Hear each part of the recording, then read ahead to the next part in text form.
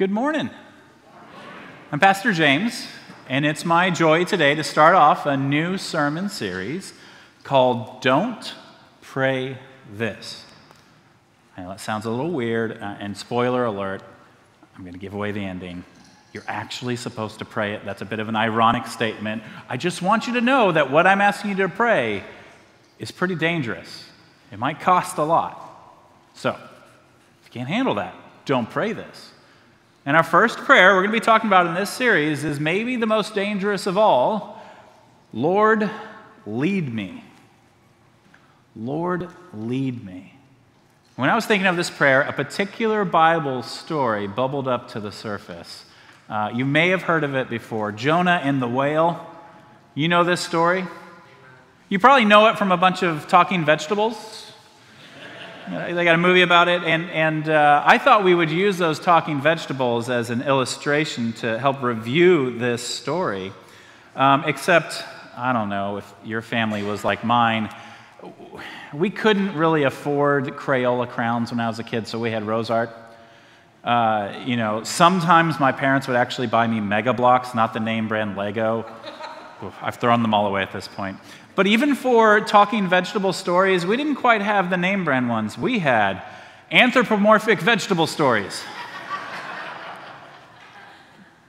It's a little bit cheaper.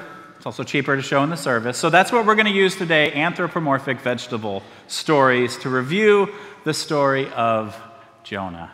And you remember Jonah, he was hanging out in his hometown, and he prayed an audacious and dangerous prayer. Lord, lead me. And the Lord said, all right, dude, I'm going to lead you. You're going to Nineveh. And Jonah thought to himself, Nineveh, that's where all the people who don't know about you are. Why would I go there to talk about you? They're evil. They're mean. They attack your people. Why would I go to Nineveh? But God said, go to Nineveh. Tell them to repent. And Jonah said, yeah, no. He went the exact opposite direction. He tried to get as far as he could on the continent, all the way to Spain, which is about as far as you could go during that time. But to do that, he had to go down to the port city and get on a boat. You can laugh at these. I made them. They're not that good. He got on the boat, and they started to sail off into the sunset, but here comes a big storm. And how did Jonah react? He knew God was sending that storm. So what did he do? He went down into the depths of the boat and took a nap. And the other sailors, freaking out, knowing this was some kind of divine storm, start praying to their gods, but nothing's working. So they go down into the depths of the boat, pull out Jonah, and say, who are you and what's your God? And Jonah says, my God is Yahweh. He created the land and the sea. He controls all of this. And they were like, what did you do to make him angry? And he said, I ran away from him. Stop. Go do what he wants you to do. And he said, no. It would be better if you threw me over the boat and let me die than me having to go talk to the Ninevites. So the sailors tried to get back to shore, but the storm kept getting worse. And eventually, they throw the tomato off the boat into the ocean, where he bobbed. Tomato, bob. The sailors on the boat then turned to Yahweh. Despite Jonah, the sailors on the boat praise Yahweh, thank him, turn away from their gods, and turn towards the one true God.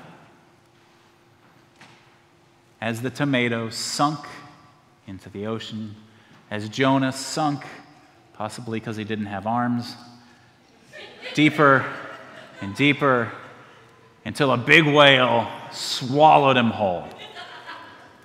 And you've seen the different anthropomorphic vegetable stories that are out there. Normally, when Jonah gets into the whale, it's a big cavernous innard that happens to have some boats in there and a lantern he can light and maybe a little caterpillar or a Jiminy Cricket or someone to talk to him to make him feel better about himself. There's another vegetable version that has some angels that show up and tell him this lesson about how God will give him a second chance, and if he just would have done what he said, he wouldn't be punished like this from God, and yada, yada, yada. I like this vegetable version better because what it shows is the actual situation that Jonah was in.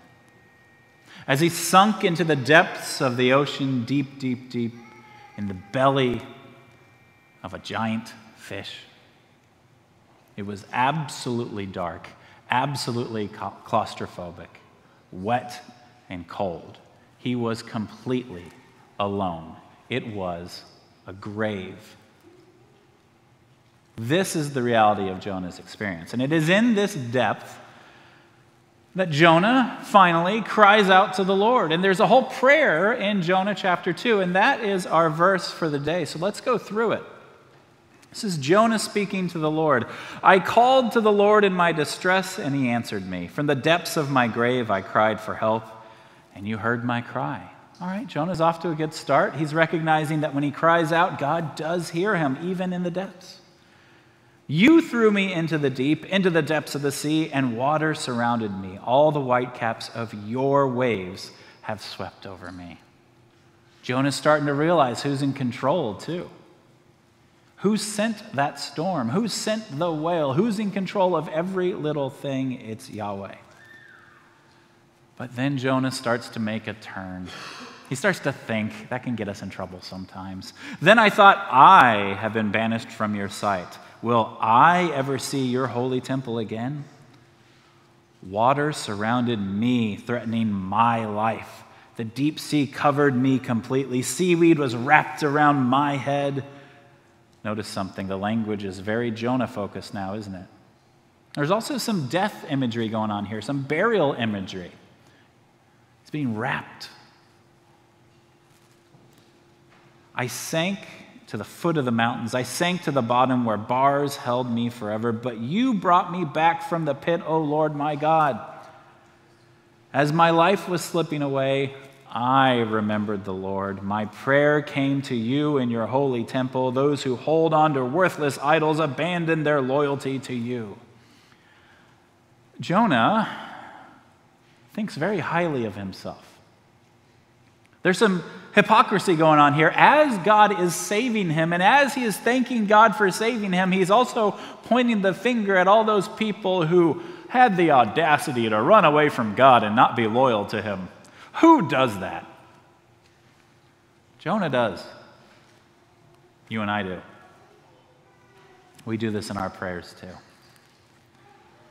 Then Jonah says, but I will sacrifice to you with songs of thanksgiving. I will keep my vow. Victory belongs to the Lord. And if this were a morality tale, Jonah would keep that vow. Jonah would do a good job. Jonah would show up after being vomited out from the whale. I think he's vomited out because the whale didn't even have a good taste in his mouth from that prayer.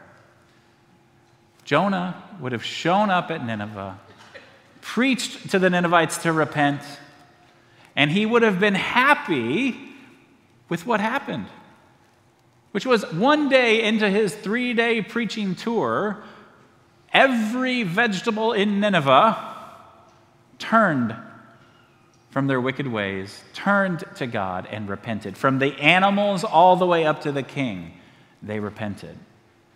And yet Jonah is angry. I think he's angry for a couple reasons. He tells us one reason why, which is he really wanted all these Ninevites to be punished. They deserved punishment for all their evil deeds, for running away from God. They deserved punishment. I think he's also angry too because he realized pretty early on it wasn't going to be his awesome preaching skills that saved those people.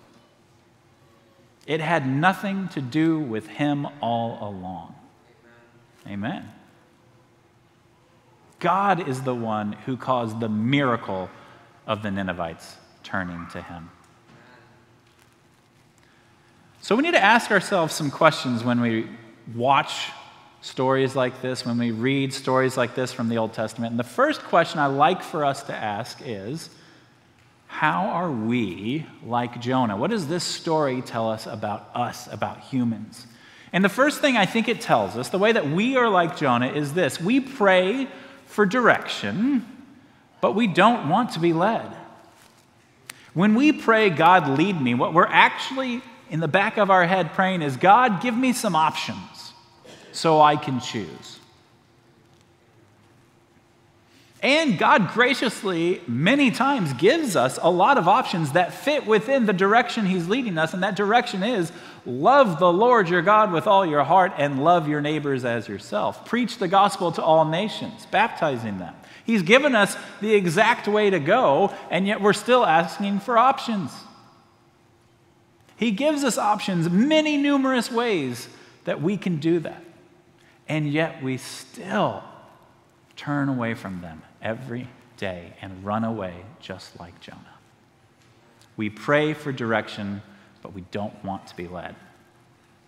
We also pray most earnestly in the depths that we leaped into. We are just like Jonah. We will run away from God and into deeper and deeper sin and death. And when we finally hit rock bottom, that's when we pray the most earnestly. Now, should we pray very earnestly in those moments? Absolutely. But it shouldn't be the only time we pray to God. It shouldn't be the only time we get on our knees and pray earnestly to God. But this is how we are. Somehow we need this to really turn to God. The other thing that we're like Jonah is we make ourselves the protagonist when we pray. We make ourselves the main character, the center of attention. The story of Jonah and the whale, that's what we've been told for so many years, right? Jonah's the main character, the whale is the antagonist, and we build entire movies and storybooks around that part of the story. Well, I'm here to tell you, the whale is only mentioned twice. 2 verses, that's it. The bulk of the story, chapters 1, 3, and 4, are all about God, the main character, doing things, and the antagonist, the one who gets in the way, Jonah. Yahweh, Elohim, names for God are mentioned in Jonah 3 times as much as Jonah's name, except for one section, and that's Jonah's prayer. In Jonah's prayer, Jonah, I, me, personal words outweigh the words of God doing things. In Jonah's prayer, he makes it all about himself. We do this too when we pray. So if it's really about God, if he is the protagonist, if he is the hero in all of these stories, then we should probably ask the next question: what does this story tell us about God? And the first thing it tells us about God is that it's kind of scary, but he's in control of everything. He's in control of the weather. He's in control of the animals. He's in control of people. He's the one who causes everything in this story. He's the one doing the actions. Does he sometimes use people? Yep. But he's the one doing it. The next thing tells us about God. When we pray, lead me, he will lead you, and he will take you to places that you don't want to go.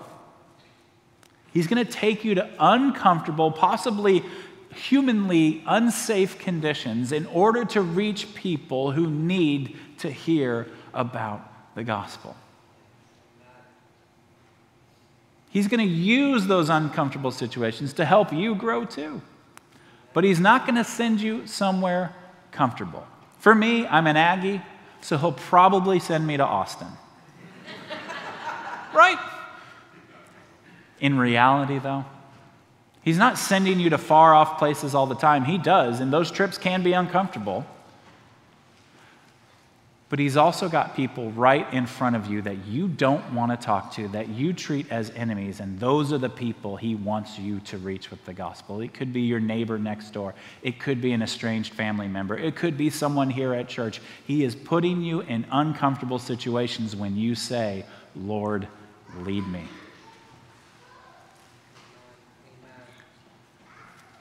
But we can also learn that in these moments, when we pray, Lord, lead me, he is going to use creaturely things to lead you and to save you and to give you grace. He's going to use the world around you and the elements around you and the people around you to guide you and to save you at times. In Jonah's story, it's a storm knocking him off the boat. That storm saves those sailors on the boat. For Jonah, as he's going deeper and deeper into the depths of death, an apparent aggressive thing happens that actually saves him. A creature swallows him whole and spits him back on dry land. God uses creaturely things to save you and I. He uses the waters of baptism. The bread and wine that you ate today, those are creaturely things he uses, including you and me. We can see this first and foremost and in the strongest way in Christ. So we've got to ask our next question, and I think this is the most important question to ask when looking at an Old Testament or New Testament story, and that is this: how does this story point to Christ? And we're kind of blessed with this story because Christ himself gives us the answer. It happens sometimes, actually, it happens a lot. In Matthew, he says to a group of folks, "For just as Jonah was 3 days and 3 nights in the belly of the great fish, so will the Son of Man be 3 days and 3 nights in the heart of the earth. Behold, something greater than Jonah is here." You and I, we've got a better Jonah. We've got a man who, when God told him, go and reach those lost, hopeless people, he went joyfully. And on that journey, he also spent 3 days in the depths, in darkness, in death. Except when he did, he brought light with him and proclaimed victory in the very depths. And he brings that victory back out onto the shore for us. Through Jesus, you experience the same thing Jonah did. You are drowned and brought back to life. Because of Jesus, we can pray, Lord, lead me without fear, without anxiety. We can pray, Lord, lead me to the very depths because he's already been there and declared victory. We don't have to be afraid of going wherever it is, whether it's our neighbor's house, back home, or even our own church at times. We don't have to be afraid of it because Christ is already there. He's gone before us and declared victory. We can go to the ends of the earth because he's already been there too. Amen. And he's there when we're there, and he's using us when we're there, and when we leave, he's still there. So now we get to the question that we like to ask, but this is a bonus question. We only get to ask this question because of the Jesus question. And it's this: how should we respond to this story? What do I do? How do I play a part? Well, the first thing is, don't be like Jonah. When you pray, Lord, lead me, don't then run away the opposite direction. When God saves you and brings you out of the depths of the ocean and the depths of death, don't then deny that same thing for other people and get angry when God gives grace to those people you don't like. Don't go sit outside the city on a hilltop and pray that God destroys the city and get angry at him when he saves it. Don't be like Jonah. However, kind of be like Jonah. There's some things that Jonah does that are actually pretty cool. And I think some of this is because he spent a lot of time in God's Word. And the reason I can say that is his prayer pulls from various different Psalms, and it uses a structure that the Psalms use. And that structure is a structure that we can use when we pray. And it's actually a structure to our daily lives as Christians. It's the structure to worship in here on Sundays. It's the structure to your entire faith journey. And the structure is this. We see it in his prayer. He starts off when he stops pretending. So quit pretending. Quit pretending you've got everything together. Quit pretending that you know better than God. Quit pretending that you're in charge and he isn't. Quit pretending that you're not in the belly of a whale in the bottom of sin and death in the ocean. Quit pretending. You are dead in sin. So cry out to the Lord. Cry out from the very depths. Cry out, Lord, save me. Lord, lead me. Lord, direct me. Lord, break me. Lord, make me. Cry out to him. The next thing, look around and see salvation. See the fact that you are already saved. You may be in the belly of a whale at the bottom of the ocean, but you're in the belly of a whale. You're being saved. Amen. You might have just been spit back onto the shore. You're being saved. You, as a believer, are being saved. You have been saved, you're being saved, and you will be fully saved. You just have to look around and see it.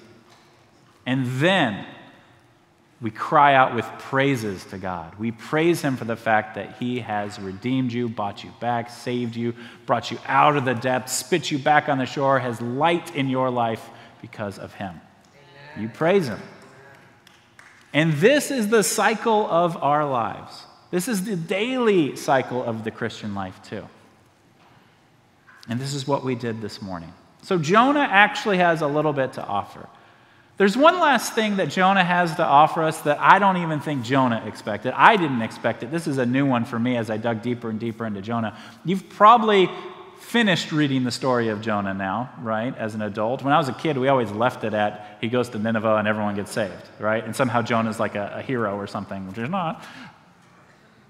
There's a whole other chapter to Jonah where Jonah sits outside the city and he complains to God and yells at him and says, Lord, I knew you were going to be merciful. Why don't you just kill me? And then God raises up a plant and shades him from the sun. And Jonah's like, oh, thanks, God. I knew you would. And then God takes away the plant. And Jonah's like, why you, God? And God's like, why are you always angry, man? How's that working out for you? But there's this prayer at the end of Jonah in chapter 4 that I think might be one of the best prayers in the Bible, even though Jonah is coming from the wrong place with it. He's angry at God, saying, Lord, I knew you'd be merciful. That's why I didn't want to go to Nineveh. They deserved punishment. But you are going to be merciful and grace-filled and all those things. So, Lord, just kill me. I'm done with this world. It's a suicidal prayer from Jonah. It is a dark prayer from Jonah. But for us, this is the most dangerous, beautiful prayer we can pray. Let's look at it. O Lord, I knew that you are a gracious God and merciful, slow to anger and abounding in steadfast love, and relenting from disaster. O Lord, please take my life from me, for it is better for me to die than to live. This is our prayer as Christians. Lord, you are merciful. You are full of grace. You don't want disaster for me. Kill me and make me alive so that I will follow you. Kill my old self and give me a new life. Jonah is spot on with his last prayer. He just doesn't know it. Lord, lead me but kill me first. Amen? Please join me in prayer. Lord, help us to stop pretending, to acknowledge the depths of sin that we have gotten ourselves into, to accept the reality that we run away from you daily. Turn us towards you. Break us so we can be led. Kill our old selves daily so that we can live new lives. We praise you for saving us by drowning us in the waters of baptism. We praise you that we are already being saved in the midst of our rebellion, in the midst of our running away from you. Thank you for sending storms, big fish, and more to direct us when we don't want to be led. We praise you that you are a God who does not give up on sinners, whether they be a whole city of people in need of saving or the very messengers of the gospel who fail to show love. We praise you, Lord Jesus, for being the greater Jonah, for going into the depths of death and returning for us. Together we pray Jonah's dangerous prayer. Lord, you are a gracious God and merciful. You are slow to anger and abounding in steadfast love. You are relenting from disaster. Oh Lord, please take my life from me, for it is better for me to die so that you can give me life. Lord, lead me.